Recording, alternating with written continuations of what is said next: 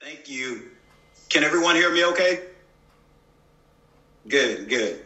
My name is Kevin. I'm an alcoholic, of course.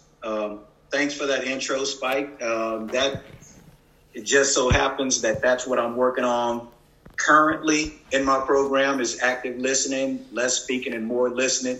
But hell, in the next 3 months, I may be back to yakety yakety yak. So just enjoy it. So I've been sober this time around, and I always like to emphasize that because that's an important part of my story these days. But I've been sober this time since December 13th of 2015, and for that, I am truly grateful. I've actually been around the program of Alcoholics Anonymous for about 12 and a half years now, and well, you'll be able to put it together as I get into my story. But anyway, so typically the way I like to do this is I like to confine it to the book, and the book says, plain and simple, our stories disclose in a general way what we used to be like, what happened, and what we're like now. So just in a general way, I'm not going to take a deep dive into childhood traumas or anything like that. The kind of clubs or bars or places I went to, or the kind of crimes that I did, the kind of dope none of that stuff, just in a general way. So what it used to be like for me is, for a long time before Alcoholics Anonymous, I thought that I was unique because I thought that somehow I had the worst childhood ever. And my family was just so messed up, and all the dysfunction in my family and all the bad things going on in the community that I lived in. I thought that, I was unique, and I don't know, somehow that gave me a license to keep doing the things that I was doing to myself. But I find out after working this program that, I'm just a garden variety alcoholic.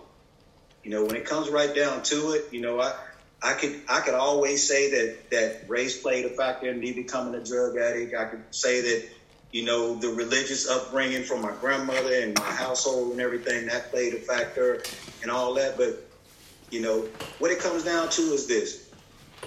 I drink, just like it says in the doctor's opinion, I drink essentially because I like the effects produced. And that just blows away all of those excuses right there. So all of that woe is me and that pity party about how fucked up my childhood was and my dad didn't take me to ball games and all of that. You know what? Everybody that walks through those doors in Alcoholics Anonymous has a story.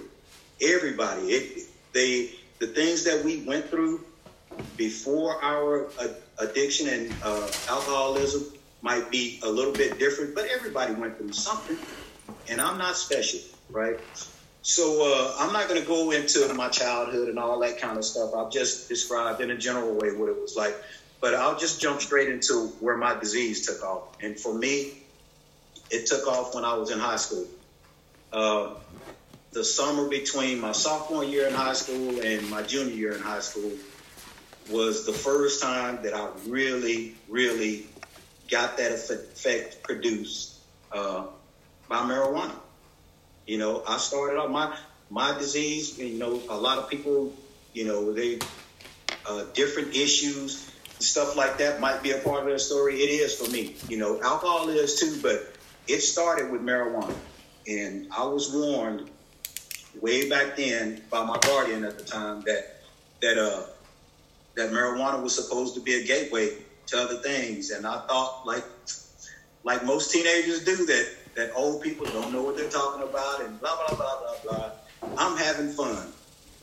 And I would be lying to y'all if I said that everything was all doom and gloom and it was all screwed up and all that. Because as I reflect, and I'm not glorifying it, but as I reflect on my high school days early on, it was fun. It was fun. It was a lot of fun and very little consequences.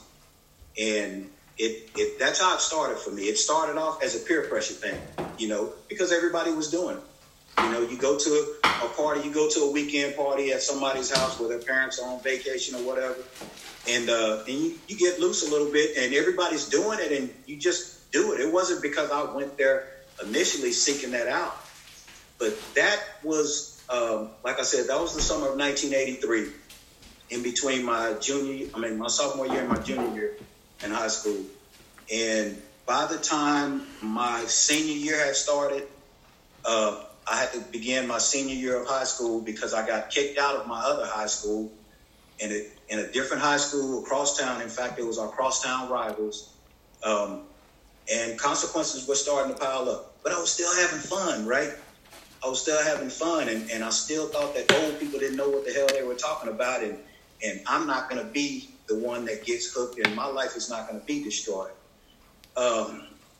Those weekend parties, they got to the point where they were really fun. It was cool to go because we got to see so-and-so's band is going to play, and all the cheerleaders are going to be there, and oh yeah, so-and-so from across town is going to be there.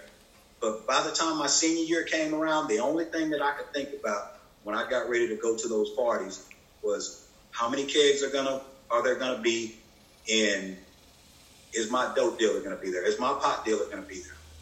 And that was it. And I should have known back then, but I had that terminal uniqueness that a lot of people have, early on. So consequences started piling up, and I continued to, by this time I was a daily pot smoker. I drank, but drinking really wasn't my thing. I drank mostly just to supplement my pot smoking. Tried a few other issues, stuff like that. I did a lot of experimenting and stuff, but pot was my thing. And I thought that it was the thing it made me all right with everybody. I could dance better. I was better at sports. I thought that I was smarter. I mean, it was the thing. Just like I said initially, I'm a garden variety alcoholic, and I think that a lot of us have that. So I barely graduated high school on time. I had to take a lot of Saturday classes. I don't know if they still do that now, but back then, if you got in trouble a lot, if you got suspended a lot, they would make you go to school on Saturdays, which was kind of messed up. But the flip side of that was all the screw-ups and all the pot smokers went to Saturday school. So guess what we did at Saturday school? Same thing, right? So that's kind of how it was starting off. 2 weeks after I graduated high school, I got news back in Texas, which this was in Palo Alto, California, by the way. 2 weeks after I graduated high school, I got news back in Texas that my mom passed away. So I came back to Texas to attend her funeral and everything. And by this time, at 18 years old, my dad had passed away when I was 12, and now my mom was gone at age 18. Wow. A year exactly to the date of my mom's funeral. My mom's funeral was August 25th, 1985. On August 25th, 1986, I had a brother that was tragically murdered. Oh, my God. And so from then on, I had this sense that, I hear people talk about issues of abandonment and stuff like that. And that's kind of what I felt like at the time. And from that point on, it was like I vowed that nobody was ever going to fucking abandon me again. You know why? Because I'm going to leave first. Mm-hmm. And that's what I did. I became a runner for many, many, many, many, many years. So 1987, I ended up moving back to Fort Worth, Texas. It's one of those geographical things where we think that somehow things are going to be better because we're in a different place. And it's just like what they say in the rooms, wherever I go, there I am. Wherever I went, I always took me and my problems with me. And my weed smoking had escalated to other issues. My drinking had escalated, and I started having legal troubles. 1992, I ended up getting into a big time legal issue. I ended up getting sentenced to 25 years in the Texas Department of Corrections. Wow. And 25 years old and getting sentenced to 25 years, I thought that my life was over. I ended up doing 8 years, 5 months, and 16 days in prison. And that amount of time away from society, a person has a lot of time to think. And And I did. Think is what I did. I replayed scenarios over and over in my head, and I finally came to the conclusion that yes, alcohol and drugs is my problem, and I'm not going to ever let that happen again. I'm not going to ever let that trip me up again. So in May 2001, I was released. Wow, that's a trip. That's like 19 years ago. I was released after that long, lengthy sentence, and I got out, and I had heard about AA. I had heard about other fellowships similar to AA, but I really didn't know. I thought what it took was just a strong will, and, determination and all those kind of things, pull yourself up by the bootstraps, accept responsibility, and you can get it. And so I got out with all the intentions in the world. And this is what happened. This is the what happened part of my story. This is what got me introduced to Alcoholics Anonymous. It took 6 years. It took 6 long years, actually 6+ years, for me to have the vital step one experience that I needed. Some people get it as soon as they lose their first job, or they lose a relationship, or, something like that. I'm not one of those kind of people. I lost a lot, and I still continue to try to do things my way. But in that 6-year period, there's a part in the big book that describes it perfectly for me. It says that in chapter 3, in step 1, where it talks about we have to smash that delusion, it says we learned that we had to fully concede to our innermost self that we were alcoholic. But it doesn't reference we learned. Where did we learn? How did we learn? Well, I submit to you today in my story, it took me 6 years. It took me a little bit over 6 years of trying things my way. And it went into an endless cycle that was exactly like this. May of 2001, I was released from prison to what is called a therapeutic community, which is kind of like a halfway house, and it's kind of like a rehab all into one, right?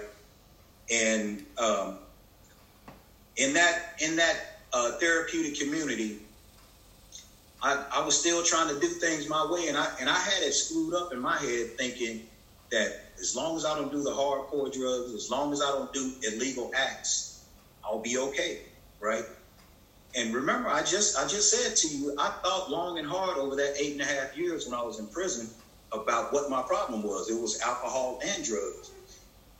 But it was 45 days after my release, right around 45 days after my release, doing all that time, all of a sudden, those old ideas come back. Remember in how it works, some of us have tried to hold on to our old ideas and the results were nil. Man, I wish I would have known that back then. God, I wish I would have known that back then. I was still holding on to those old ideas. I was holding on to my way. And yes, the therapeutic community and my parole officer said, you have to go to so many AA meetings a week. You got to get your paper signed. And I did that. But the other parts of it, get a sponsor, do those steps, those 12 things on the wall up there. What do I need another man to tell me about this? Hell, I can fucking read. I see what it says. I can work it myself. Some of us tried to hold on to our old ideas, and the results were nil. That's exactly what it was. So I would successfully complete these therapeutic communities, even though at times in some of them, I was holding on to my own little hard and fast rule that as long as you don't do hardcore drugs, as long as you don't do illegal activities, you'll be fine. So I would drink. Even though the parole officer said don't drink, the lawyer in me thought drinking is not illegal. You can't take away my right to drink. That's my right. God, I hate that. It took me 6 years to learn a really simple lesson. But I would leave that therapeutic community. I would I would successfully discharge. I would get my completion certificate. I would slam it down on the parole officer's desk and basically, I mean, not literally, but by my actions, slam it down on my parole officer's desk and say, see, I told you, I'm not like what you say that I am. And sure enough, I mean, I would get a little bit of self-respect back. I would get a little bit of respect of my family and my community back. I would get that job. I would start getting things in gear in life and those old ideas. And I know probably none of y'all have ever had this, but those old ideas would always come up on me in the best of times. It's like in the worst of times, if I lose my job, I'm not going to go out and get high. That's when I really dig in and really start working hard to try to get myself back up on my feet. It's always, for me, it's always in the best of times, right when I got that promotion or right when I just got that new car or something like that. And I would get those old ideas that, you know what? Everybody's smoking weed now. Just a little bit. I could do just a little bit, right? And I would do it again. The cycle would start. The phenomenon of craving would be activated in my body, and then I would want more. And then the obsession of the mind would kick in. And I would keep going, and I would keep going, and I would lose everything. And I don't know about you guys, but I'm the type of alcoholic and addict that once I start, I get out of my way. That's the best thing I can tell you, is get out of my way, because I'm going to burn it down. I don't even play with any of it. I don't try to half-ass it or anything. And I'm the same way in my program today. I try my best. I really do. I try my best not to half-ass anything in my program. But that's what would happen. I would burn it down. I would end up getting a parole violation. So I would have to go back to that same parole officer that I went to and said, see, I told you. And I would come in with my tail tucked between my legs. I'm like, yeah, you're right. I know, I screwed up. But please don't send me back. If you please don't send me back, I promise I'll do right this time. And here's the thing. If you hook me up to a lie detector test, I would have passed it with flying colors every single time. Just like when I was released from prison in 2001, I was sincerely, I sincerely thought that this was it, that I wouldn't screw up anymore. But I had absolutely no concept of the disease of alcoholism, how we get the obsession of the mind and the phenomenon of craving both working against us at the same time. And now in sobriety, I'm fine as long as I don't put alcohol in my body. My mind is still kind of screwed up. It is. I don't obsess over alcohol and stuff like that, but it still gets on that hamster wheel about other things at times. But I'm okay as long as I don't put anything in my body. And that's the thing about alcoholism is it's a twofold disease that I'm screwed either way I go. So I went through 6 years of this cycle exactly like this, right? In 2006, I'd gone to multiple therapeutic communities all across the state of Texas. I had moved from Dallas. I went to one in Lubbock, went to one down in Houston. I ran from that one. So I did the geographical thing, and I was trying to run from these consequences, but I kept taking me everywhere I went. But finally in 2006, I caught a new case. Actually, this was my third new case that I caught. And this was the beginning for me. I met a lady who was my attorney at the time, and she talked to me candidly, to put it simply, she planted the seeds in me that maybe I could make it if I gave myself a chance. She asked me some simple questions right there in the holdover the first time I met her, and I knew immediately this is a God thing, because attorneys are usually trying to get your case resolved so they can move you on. And she wanted to talk to me about me. Had I ever been to rehab? Had I ever tried, had I gone to Alcoholics Anonymous and stuff like that. And I was like, this lady, as a matter of fact, I just texted her right before I spoke, and I thanked her again. She and I have been friends ever since 2006 when she was my attorney. She's been a great help and supporter to me all along our way in recovery and my career path, everything. But when I ended up doing the time for that new charge that I got out, and I tried one more time. I tried one more time my way. I'm going to try it my way one more time. And here's the, I get some of the stupidest ideas that seem so brilliant at the time until they're not. But I had this idea that, okay, I'm not going to smoke weed anymore. I'm not going to do drugs anymore, but I am going to drink and I am going to celebrate. Every time I try that little trick, I become part-time dealer, full-time addict, and I become my best customer, and the same cycle started all over. And by this time, my alcoholism had ramped up a little bit to where I was drinking quite a bit. I wasn't drinking harder stuff. I never was a hard liquor drinker. I was always a beer or malt liquor drinker, but I was starting to drink more. And so, things kept going and kept going and kept going. But finally, in 2007, after I tried it my way one last time, I still had those seeds planted in my mind that maybe if I gave this a legitimate shot, I might be able to make it. And so my parole officer told me point blank. She showed me my file. She was like, look, this is your file. This is your file. These are all my other people's files. She's like, I don't care what you do. You can go to jail or you can go to treatment. Either way, you're off my caseload. Either way. And for an alcoholic like me, it took me a little time to think about it. Jail. Food sucks. Can't go home when you want to. Can't watch TV. Treatment. Got to do what they tell me to. Okay, I'll take the treatment. So I go to treatment, and I've got this attitude in treatment that, it's not going to work because I've tried it. So I thought. I've tried it. I've tried recovery. It doesn't work. At least not for a knucklehead like me. Maybe I am unique. But while I was in that rehab then, I checked in on September 24th of 2007.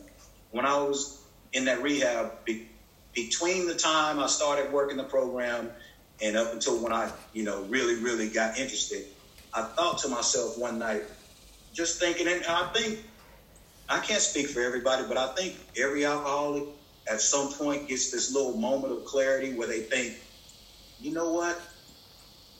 Maybe those people in AA are right. Maybe I have been half-assing it, Maybe I haven't ever really given this a legitimate shot. And so I decided right then and there, really out of defiance, that I was going to try it. I was so rebellious and defiant that I was going to dive into this program all the way in, giving it 110% because I wanted to prove to other people that it doesn't work for knuckleheads like me. And so I started the process. In step 2, it talks about in the big book in chapter 4, it asks a simple question. It says, do I now believe or am I willing to believe, that power greater than myself, yada, yada, yada. And that was the question that my sponsor posed to me when I did my second step. And all I had to do was just reflect back on my recent history, on all the things that I believed in that was total bullshit. I believed that moving from Fort Worth to Houston would stop me. It was bullshit. I believed that changing jobs would stop me. It was bullshit. I believed that moving out of the hood would stop me. It was bullshit. I believed that switching from malt liquor to light beer would stop me. All of it was bullshit. And so I thought to myself, why wouldn't I at least be willing to try this? At least willing to try this program. And then, so I went for it, right? And And the rest of it, I mean, it was textbook. And I would love to say, I mean, I went from September 25th, 2007 to March 2nd, 2014. I mean, it was totally textbook. It was a textbook for almost textbook recovery. I mean, it was like something out of a Hollywood movie, you know, Rags to Riches movie. I mean, I literally went from the homeless shelter to being in law school with 7 felonies on my record, on transfer parole from another state, going to law school, and about to be a lawyer in another state. But I love to say, you know, that's my happily ever after right there. It stops right there, but that's where I ran into troubles. And that's where I learned a lot about really going deep into these steps. You know, in step 6 in the 12 and 12, and I'm not a big 12 and 12 person, but I really, really internalized this part where it says, this is the step that separates the men from the boys, right? That's what I missed the first time around in the program. And so on March 2nd of 2014, those old ideas came back, and they came back out of nowhere. I mean, out of nowhere. It's literally, I mean, 1 minute I'm in law school.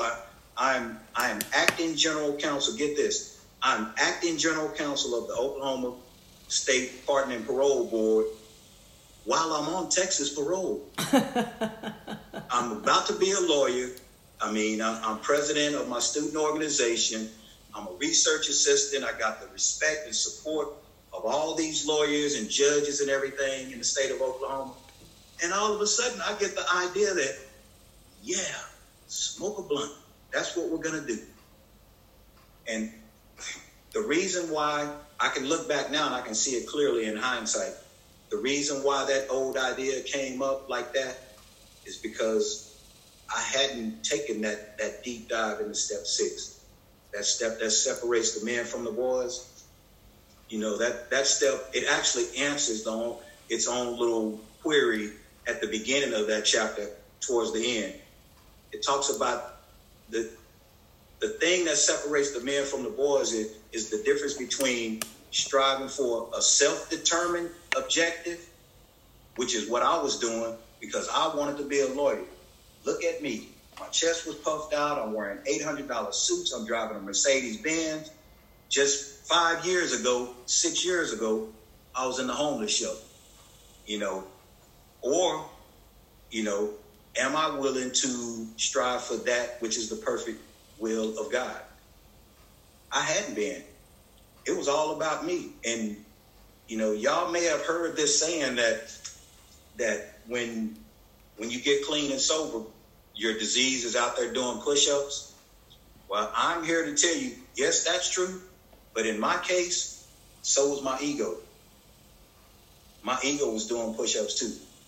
And like when that relapse came and I smoked that blunt, there is no possible way you could have told me, even to this day, 6 years later or so, a little over 6 years, there is no possible way you could have told me on Sunday evening, March 2nd, 2014, that one blunt was going to lead to me going back to everything. There was no way you could have told me that.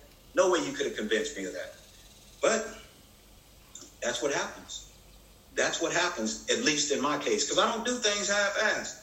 And once I activated that phenomenon of craving within me, everything that it had taken me to build up in 6.5 years was gone, was destroyed totally in less than 6 months. Gone, totally.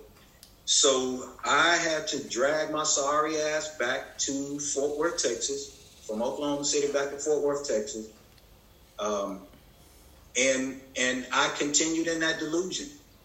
And those old ideas come back. When they come back stronger. I kept thinking, I'm going to get it right. I'm going to get it right. I'm going to get it right on my own this time. I'll get it right on my own, right? And a lot of that was just shame and guilt. Shame and guilt was beating my ass to death. And I couldn't be honest with another man that, hey, man, I fucked up. Will you help me? So 21 months back out there, And it's true what they say. It gets worse. It gets worse. I could not get drunk. I could not get high. By this time, my disease had escalated to the point where I was a morning drinker. I was still drinking really, really shitty rot gut beer, 211. If any of y'all ever heard of that, 211. If you've ever drank hot 211 before, yeah, you might be a candidate for this program. You've ever drank hot Four Loko before? I'm just saying. I just know that shit does not taste good at all. It doesn't. Only the effects produced. The only thing you get out of that. But that's how my disease had progressed. I had gotten to the point where I was drinking 211 every morning just so I could function. So, man. But finally, on Thanksgiving weekend, Thursday, Friday, Saturday, Sunday of 2015, I'm sitting in a vacant house. I mean, this is what I've been reduced to in less than 2 years after being that close to becoming a lawyer. That close. I'm sitting in a vacant house, and when I secluded myself in that house, I thought, okay, man, I'm by myself. I can finally get that feeling that I look for. You know, people are always fucking up my high. People are always in my ear telling me what I shouldn't do, telling me that I screwed up. So I'm by myself. I've got a case of hot beer. I've got all the other issues that I need. I've got all the paraphernalia that I need. And I'm finally going to get that I've been seeking ever since I relapsed on March 14, 2014. And by the time it started off, it was okay, Thanksgiving Day. But by Sunday evening, I was curled up in a fetal position on the couch. And finally, I was like, fuck this shit. Bad as I feel, everything that I've lost, the shame and the guilt, everything, the only thing that I know that's ever worked for me is Alcoholics Anonymous. Now, I know there are other programs out there. There are other spiritual ways that people can get sober. I'm not here to talk about that. I'm just here to tell you what Alcoholics Anonymous has done and is doing for me. I knew that was the only thing that had ever worked. And so finally, I got to the point where, excuse me, you see, I still got a drinking problem. I finally got to the point where it was like, I surrendered. I surrendered literally and figuratively speaking. I did something I'd never done before. Two things I'd never done before ever in my life. Ever. I'd never flushed dope down the toilet, and I'd never turned myself in for anything. And on Saturday, September 12th, 2015, I knew I had a warrant out for my arrest for a parole violation. And so I walked myself up to Tarrant County Jail, drinking a hot 211. I didn't know what was going to happen next, but drinking that hot 211, and I walked myself up and I turned myself in, and that's where things started to turn around. You know, I went into there not knowing if I would ever feel comfortable in the rooms of Alcoholics Anonymous again, ever knowing if I'd ever get my family's respect back, if I'd ever be able to look myself in the mirror, because I screwed up royally, and there was no excuse. I mean, some people slip. I didn't slip. I literally jumped off a bridge. I mean, just out the clear blue, and I didn't know if I would ever get any of that back. And it wasn't about the material things or anything like that. It was the feeling that I had inside about me, my self-esteem, everything. You know, all that shame and guilt that was just beating me down. And so I ended up having 2 new charges put on me. So now I've got 9 felonies, right? I got 2 new charges put on me, and I was like, you know what? I don't care. I don't care how long it takes in here. Whatever it takes, I got to get back to where I was when I was in Alcoholics Anonymous. At that point where it doesn't matter who I'm around, what I'm doing, what I've got, I am okay. And most of the time, I'm better than okay. I'm actually pretty good. I've got to get back to that. That's what I wanted. And so I worked and I worked and I worked and I worked my ass off. And I was released in July of 2016. So, and some people don't count their jail time. I'm not saying one way or the other. I don't give a damn. I'm counting my jail time. I count mine because when I went in, I knew what I wanted back, and I went into that jail with one thing of value, and that was a pocket edition of the big book. The first 164 pages, the little bitty small one. They let me keep it because they thought it was a Bible, and to me it was like a Bible. And I read the pages off that stuff. I mean, I read it. And so when I got out, and most of the guys, probably all the guys that are online, that have ever been in trouble and did any kind of time before, you can probably back me up on this. But when I get out of a rehab or a jail or a place like that, I got one of three things on my mind: sex, food, or get fucked up, or any combination of it, right? When I got out that time, it was like, nope, I don't give a damn about anything. I don't know what next week is going to look like. I don't know if I'll ever be okay again, but I know there's one thing on. I am not getting drunk and I am not getting high this first day out. So I got out with an ankle monitor on, and man, it sucks to be newly sober with those old memories in my mind that, damn, 2 years ago, I was acting general counsel of a state agency, and now I'm wearing a fucking ankle monitor. And I'm making $9.50 an hour, bussing tables. 49 years old, bussing tables for $9.50 an hour after I was that close to being a lawyer. But those are the kind of things that I had to work through. I had to work through that, and I built on I'm just watching my time here. I built on, and this is what it's like now. I continued to work. I built on what I promised myself that first day.